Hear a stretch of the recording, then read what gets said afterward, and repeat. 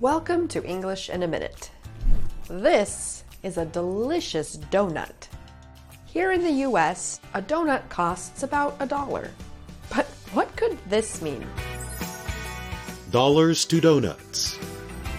Hey Anna, are you still riding with me to Maggie's party later? Yes, and I took a nap earlier, so I am ready to partay. Great.